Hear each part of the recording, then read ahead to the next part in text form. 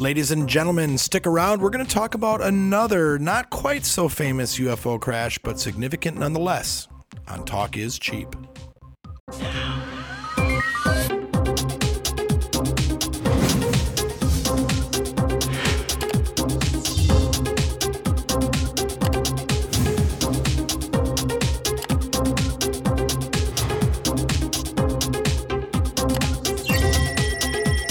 Ladies and gentlemen of planet Earth and beyond, welcome to another great episode of Talk is Cheap. Winding down, one of the last ones you're going to see. And as always, to my right, Mr. Dan Holfeld. How are you doing tonight, sir? Oh, yeah. Oh, yeah. Still reeling from that amazing UFO report that the government released, great, right? Oh, boy, Dan, you've been on cloud nine. I can just tell. That's just the stuff I never knew before. It might be a paper bag. I never thought it might be a paper bag. Yeah. Mind blown. So, or the good old weather balloons, those get you every time, too. Hey, they didn't mention swamp gas, so that was cool. I mean, it only took how many... Apparently, swamp gas is off the table. Machine guns in L.A. shooting at a balloon, and they couldn't bring the damn thing down, but right? Those damn balloons. Mm-hmm. That was probably one of those ice crystal phenomena that they mentioned. Anyway, I digress. Folks, tonight we're going to talk about another UFO crash. I've been in the UFO mood lately. We had this big letdown on the 25th, but yes. I'm still in the mood, so we're going to talk about another crash.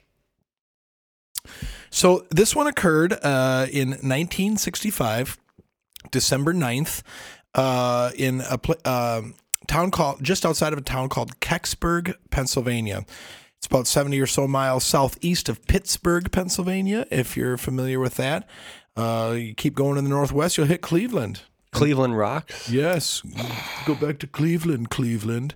Then you'll get your feet wet in one of the Great Lakes. I can't remember. I don't know if that's Erie or Huron. I know it's not Ontario. Is that Huron? I don't know. Might have Great Lakes over there. Anyway, I digress again. So December 9th, 1965, for those folks paying attention, you might also know that this is the same night that the Cosmos Russian satellite allegedly broke apart. Same day, I should say, that allegedly broke apart and then fell and scattered itself across Canada. So that occurred at I think it was around 6:45 in the morning. Just a coincidence, or?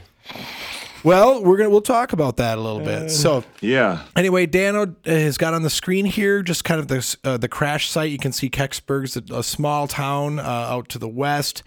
I don't really have a scale on there. I would imagine that's about, just knowing the average size of farm fields, about 3 miles outside. It looks like a pretty small town too. Yeah, so. Right. And just look at how the fields are. It's small agricultural community. You can see what look to be hay fields or cornfields.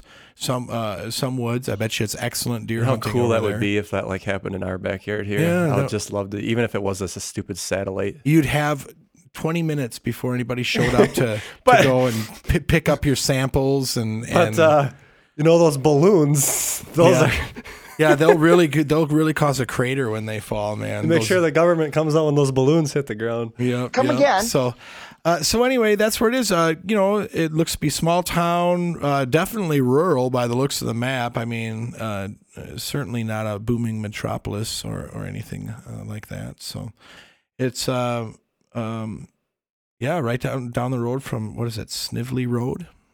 So anyway, scroll down a little bit more there, Dano. Oh yeah, my bad. I forgot I'm doing your notes today. Yeah, right. I forgot my notes, so Dan's got them on the screen for me. According to the official transcripts, an object crashed about 4:47 p.m. in the afternoon, just December 9th, 1965. It was seen by hundreds. Actually, some people have reported thousands of witnesses, but at least hundreds of witnesses in 6 states and Ontario, Canada. These included civilians, police, and firefighters that came forward with their accounts. Who knows who else happened to see this? According to the locals of Kecksburg, the Kecksburg locals, I wonder what the mascot of Kecksburg is. That'd be nice to know. If anybody knows that, post in the comments. According to the locals that arrived on the scene prior to the military, the object was the shape of an acorn, approximately 6 to 7 feet long or wide, and 8 to 10 feet long. Now, one thing I noticed that when I was looking at different accounts of this, that did vary. And I heard like one person said it was 8 to 10 feet long and like 14 or 16 feet wide. So, not a terribly large discrepancy, but one to be noted. Interesting thing, across the bottom of the acorn, where like the cap of the acorn would be, I guess, which isn't the bottom, but flip an acorn upside down. There was hieroglyphic type writing around the lower rim, allegedly. So can the folks see this right now, Dan? Oh, this is what they're seeing right now. Yeah. Awesome. Okay, so this photo that Dan's got up, and for those listening, it shows what certainly looks to be an old grainy photograph. It's got military vehicles, U.S. military vehicles, and one of them's pulling a flatbed trailer with this acorn-shaped object. To be clear, this is the photo. This isn't like... I don't know. Oh, okay. I was just like them damn... or could this be a monument of some kind? Or a reproduction or something, because they have a parade and such too. However, that said, because they do have an annual parade in Kecksburg where they pull one of these things through on a military type vehicle. Every website I went to had this photo. Nobody credited it to anything. I couldn't find a single credit for this photo. No idea. YouTube or Talk is Cheap challenge. Find the credits to this photo. So anyway, it nonetheless depicts the scene that witnesses describe. No idea, so I hope I don't get in trouble. But the other places that were using this, they're not taken down, and they were using it. So anyway, exactly. No doors or openings, vents, windows, etc. were seen on it. It was appeared to be a solid object, and then. Prior to the crash, according to eyewitness accounts, as they looked up and saw this thing coming across the sky, it was like glowing bluish. It had a bluish hue to it, and then a blue smoke that was trailing out the back of it. And according to eyewitnesses around Kecksburg, they said that it actually looked like it was being controlled and on its way down, and wasn't really crashing like a meteorite or something falling from the sky, but more they could see it turning and trying to basically find a landing spot. And this is the photo here of that happened? This is an actual photo that we're looking at about 45 seconds after the object passed through the sky. A gentleman snapped a photo of it. I think you've scrolled down just a little bit, the gentleman's name there. Richard Champagne, Champin, Champagne, who knows if it's French, I don't know, by Richard Champagne in Royal Park, Michigan. So this was taken in Michigan. Remember, it crashed in Pennsylvania. This was taken in Michigan. Oh, wow.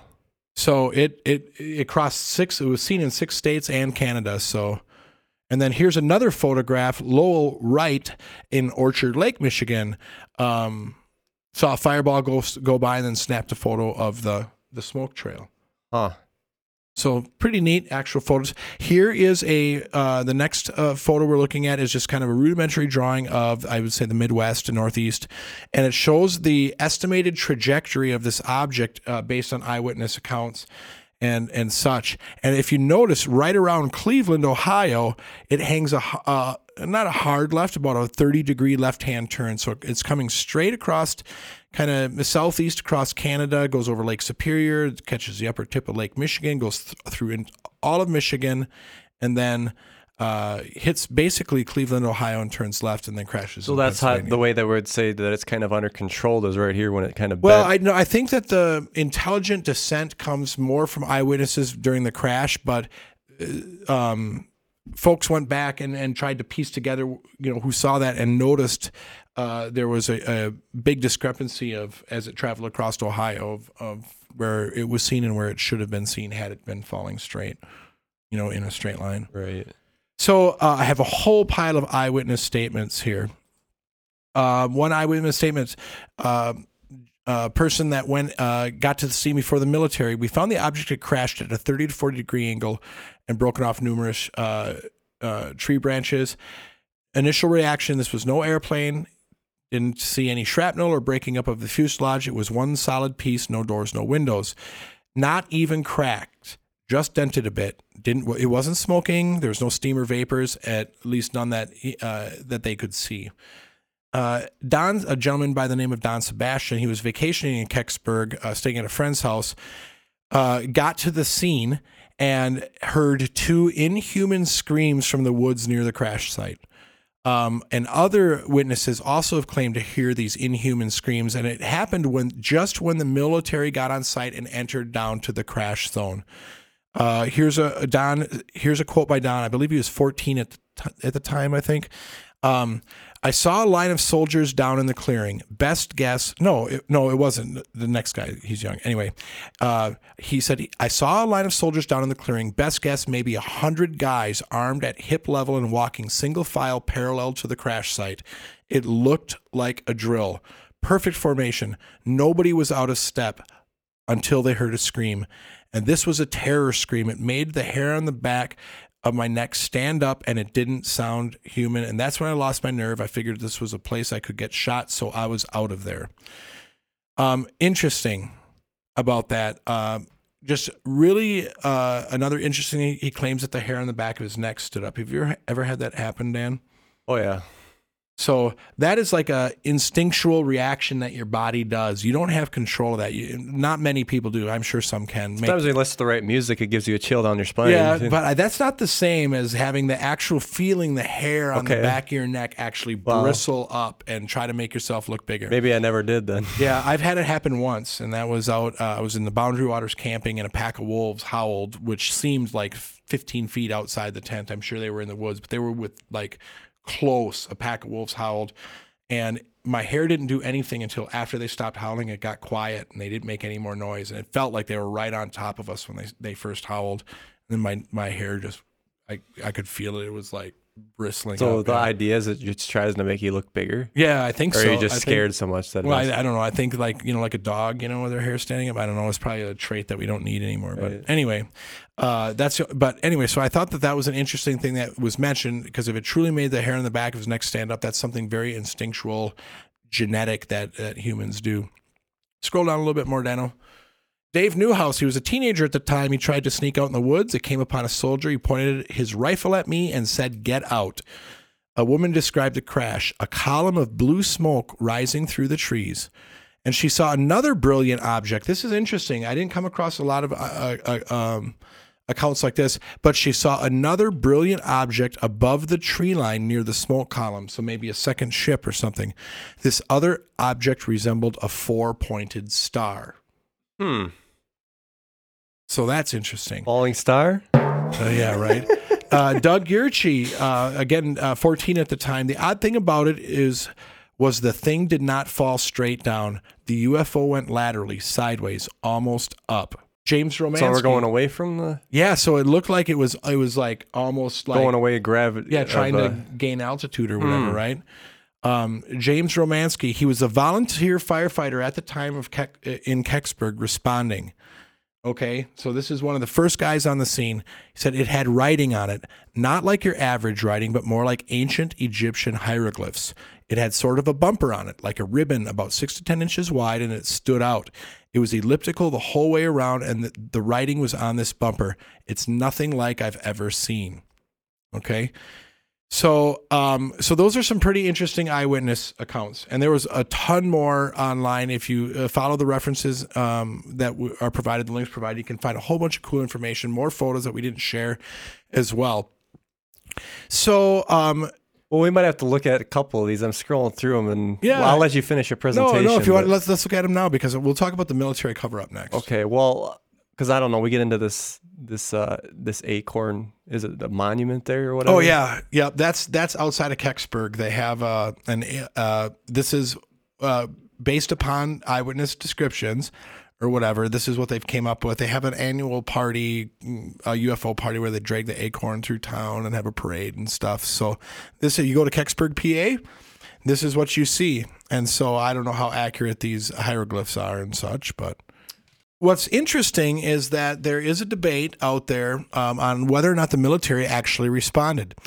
The only thing that the military admitted officially, that the only group that was sent to the site was the Oakdale Radar Unit. Okay, they had some radar unit, which would maybe track something like this, right?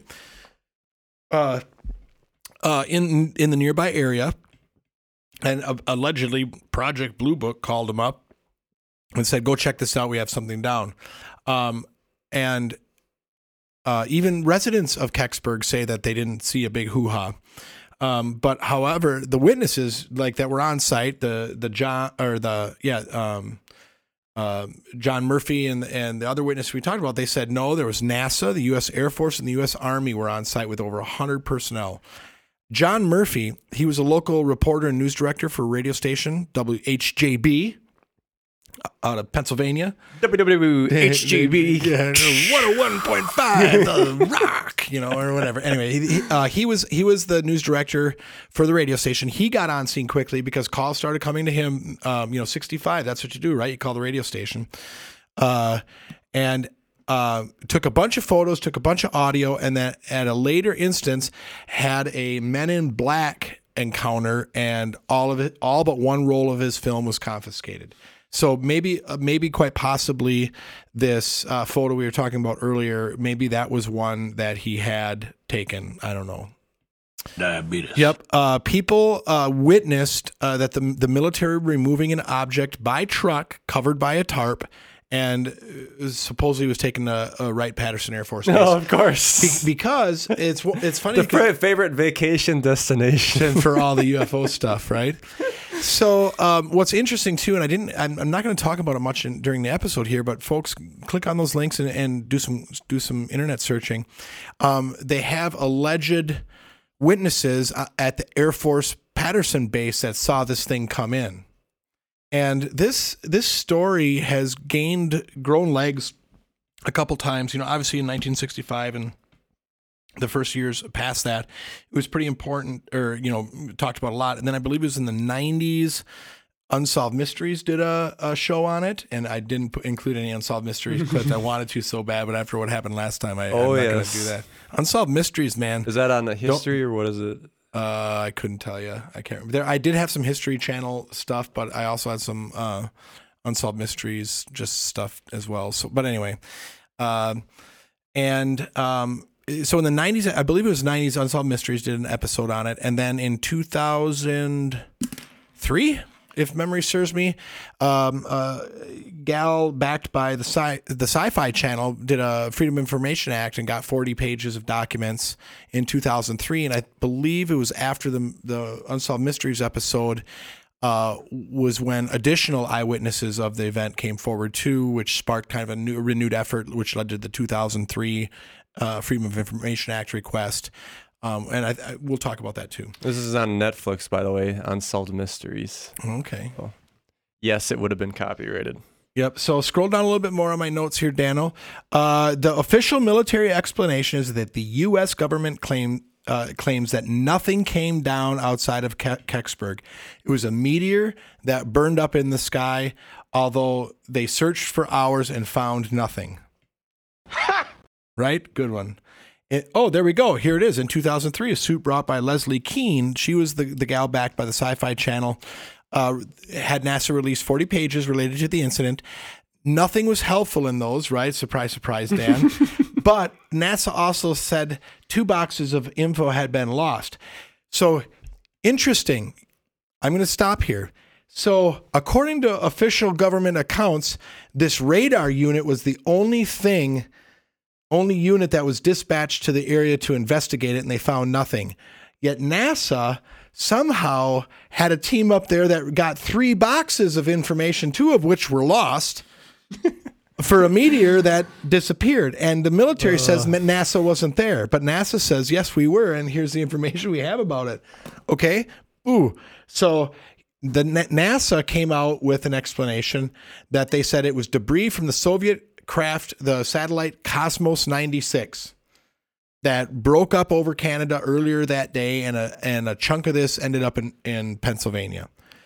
That seems somewhat plausible. Okay, so here's the photo of what the Cosmos 96 looks like. So look, for something bell-shaped, this Cosmos 96 satellite is about 12 feet tall, 3.6 meters. It did some quick math, came up to about 12 feet tall. I think it's 11.88 feet technically. So pull up the picture of the Cosmos 96 again, Russian space satellite. So folks, What we're looking at here is a picture of the type of satellite, the Cosmos 96, that crashed at the same day that this alleged UFO crashed outside of Kecksburg. This entire thing is about 12 feet tall. Remember, we talked about, witnesses said it's about 8 to 10 feet tall, this acorn. There was no windows or openings and stuff. I'm looking at this satellite, Dan, and if the whole thing, is 12 feet tall, there's not any section of this I can really say is an 8-foot tall acorn with no openings or windows and obviously lacking the hieroglyphs, right? Yeah, and then if you were going to say the acorn, you might say this top section, but there's no way you're going to get 10 feet out of the top section. You're absolutely. Even eyewitnesses, which we all know that eyewitness accounts vary, they're really not that reliable. But you're not going to see a 2-foot or 3-foot thing on the floor and think that a human being could be in there. It's 8 or 10 feet. So I tend to discount this particular explanation, but it's an interesting coincidence nonetheless, okay, that this crashed at the same time. Another explanation offered said, oh, well, hey, here's an acorn-shaped object. It's a U.S. spy satellite film canister. This thing is about 18 inches, okay? It's not going to leave a trench in the ground and take treetops off as it's falling, okay? Do they come in different sizes, or is this a standard size? Allegedly, it's a standard size. It's a return capsule, apparently. So here's an interesting thing. This is a UMK-06RV nuclear warhead. And we've got about 6,000 of these, right? We probably did back in 65 too, had hundreds and hundreds of these. I can kind of see an acorn shape on that, right, Dan? Maybe if it was damaged or something. The whole shebang just looks to be 12 to 14 feet tall, just based on the sign there that's in front of it and some ADA stuff that I know. But what it's lacking is the rim around the bottom, the hieroglyphs, obviously. And you would have thought that somebody viewing this would have made note of the section, how it looks sectional, right? And then there's obviously the explanation behind it is like, okay, so wait a minute, somebody lost a nuclear warhead and it just crashed 70 miles from Pittsburgh, So there's that aspect to it. But that's another explanation. We got a problem here. And that's why the government was so hush-hush about it, is they wanted to load this warhead up and get it someplace away from the public, okay? So here was an interesting one, too.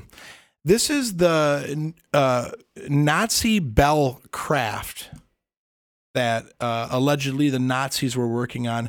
You can kind of see, it doesn't really, it's acorn shaped, right? Dan, you'd agree that that's acorn shaped? Yeah. There's a big swastika on the side. I think that maybe people would have noticed that. But what I find interesting about this, at least in this photo, there's some like weird writing around the bottom of that. I don't know what, that doesn't look German to me. It certainly isn't English. But what's interesting about this Nazi Bell craft is that there's a whole conspiracy theory behind this. Did this ever exist? Did they ever do it? And, oh, by the way, they also think that this was actually a particle accelerator and not a craft of any sort. So but what I found interesting about this particular one is that this was offered up as an explanation. It meets the acorn shape. It meets the 1965 people's understanding of Egypt was Egyptian hieroglyphics. But there's no proof that this ever existed in the first place to any degree, a functioning degree. We do this. We've shown this craft on this show before a lot, and it seems like we always get some decent pictures of it. Yeah, so yeah. And there were other photos. Am I wrong? Is there like a museum or something where you can walk up to this thing? Yeah, because that looks like it's in a laboratory environment. Maybe that's just a really good Photoshop job. Because that's in the background there, that looks like a modern overhead door. And then here's kind of a comparison between the Nazi Bellcraft and then the Acorn, replica that they made based on the eyewitness. What's interesting is that this Nazi Acorn Bellcraft has got to be at least 20 feet tall. They show like a artist rendition with a Nazi officer standing next to it, and he's coming about a third of the way up. So figure he's 6 feet tall. You're at 18 feet, 15, 18 feet. Seems a little too big based on eyewitness accounts. What's funny about something like this is like when we look at like Egypt and like when they saw gods come down in these like chariots or whatever. When we actually look at where the hub of life started and the first recorded history, and they talk about all of this stuff. But they build stuff like that to like remember it, commemorate it, and now they're doing honor this, it, yep. and now we're doing that. So. Yeah, I had come across one of the comments too. It's kind of almost shaped after Buddhist temples too, which would fall right in line too. Is that these crafts wouldn't necessarily be solely just in Egypt, right? They'd be all over the world, and so other cultures have picked this up and to honor the space spirits that come down, right? We're gonna build buildings that look like it. So So that's where I'm at with it. What I find super interesting about this is that there's so many eyewitness accounts, and it has the hang time, the staying power, because it was in 1965 it occurred. It rekindled in 1990, then again in the 2000s. So this is far from settled, and we've talked a lot about this UAP report disclosure and what a big disappointment it was. That said, perhaps cases like these will get even another looking at it. And there's all sorts of different artist renditions. Literally hundreds, if not thousands, of people saw this thing come down. That looks like a bullet. Yeah, and that's what I thought too. It looked like just a large, kind of. Well, interesting. That's what I have for you, folks. Internet's your friend on this one because we didn't cover just but a portion of it. There's cool photos, cool artist renditions, additional eyewitness accounts. Check it out, folks. Something's falling from the sky out there on occasion, folks, and that sure doesn't look like plastic bags. It's weather balloons, ice crystals, anything else besides a UFO. Orbital clutter, I think they called it, right? Yeah, the guys with drones, fancy drones in 1965. Pay me to write a report. Yep. These other guys get. Yeah, you'll do it for half price, right? Exactly. I'm always half price. Remember the Mars pictures I'd be willing to edit? They pay. Yeah. I said I'm willing to do it for $300,000. Yep. Did you get any calls on that? I did not. Oh, good. But I know I'm cheaper than they are. Yeah, right on. Well, folks, we've got 2 official episodes left after this one of Talk is Cheap. Oh, yeah. I do want to just take a moment to, and we're going to get more sappy, I'm sure, as the episodes go on, but, I just want to thank everybody for their time over the years. Dan, how many years was it, man? I looked at that. It was, you said the year that you started, and it was correct. Remember we looked that up? Oh, then we're looking at almost 7. It was been that April that I first started. Oh, I said 6 years on my No, 6 notes. because it would have been shortly, probably May of 2016. Well, we'll 15. We'll get the dates all figured out, and we'll do a I don't know. It's been 5-6 years we've been doing this. We'll folks. do a salute and cheers on the last live episode. Yeah, and there's been folks that have been with us for a very long time. Dare I say the beginning? And I want to thank you folks. I want to thank the folks that joined us, maybe dropped off, but people come and go. It's what it is. What it is. And if things would have been different, I think if things would have been different, we'd be looking at every episode being between 1,000 and 10,000 views minimum. And we're lucky to get 100. I mean, that's a big days. Span, but so we're really, we're saying this heartfelt apology just to a handful of folks out there, viewers. And if you stumble across this episode and some other search, encourage you to check out our other episodes. We have some pretty fun stuff we talk about, man. Yeah, there's a lot of stuff that people say you should check this out. Well, it's like search on our YouTube. We've done a lot of it. Yeah, and we've got dozens and dozens of fan recommended topics. Oh, and if you happen to be one of these like super rich folks that want to rekindle an internet show, our emails are super easy to get a hold of. Send us an email. Send Dan an email. He checks them way more than I do. And if you want to fund us full time, we would certainly entertain. Oh yeah, we'll entertain any offer that's brought forth. All right, Dan, I think that's what I got. I'm done. All right, sounds good. All right, end transmission.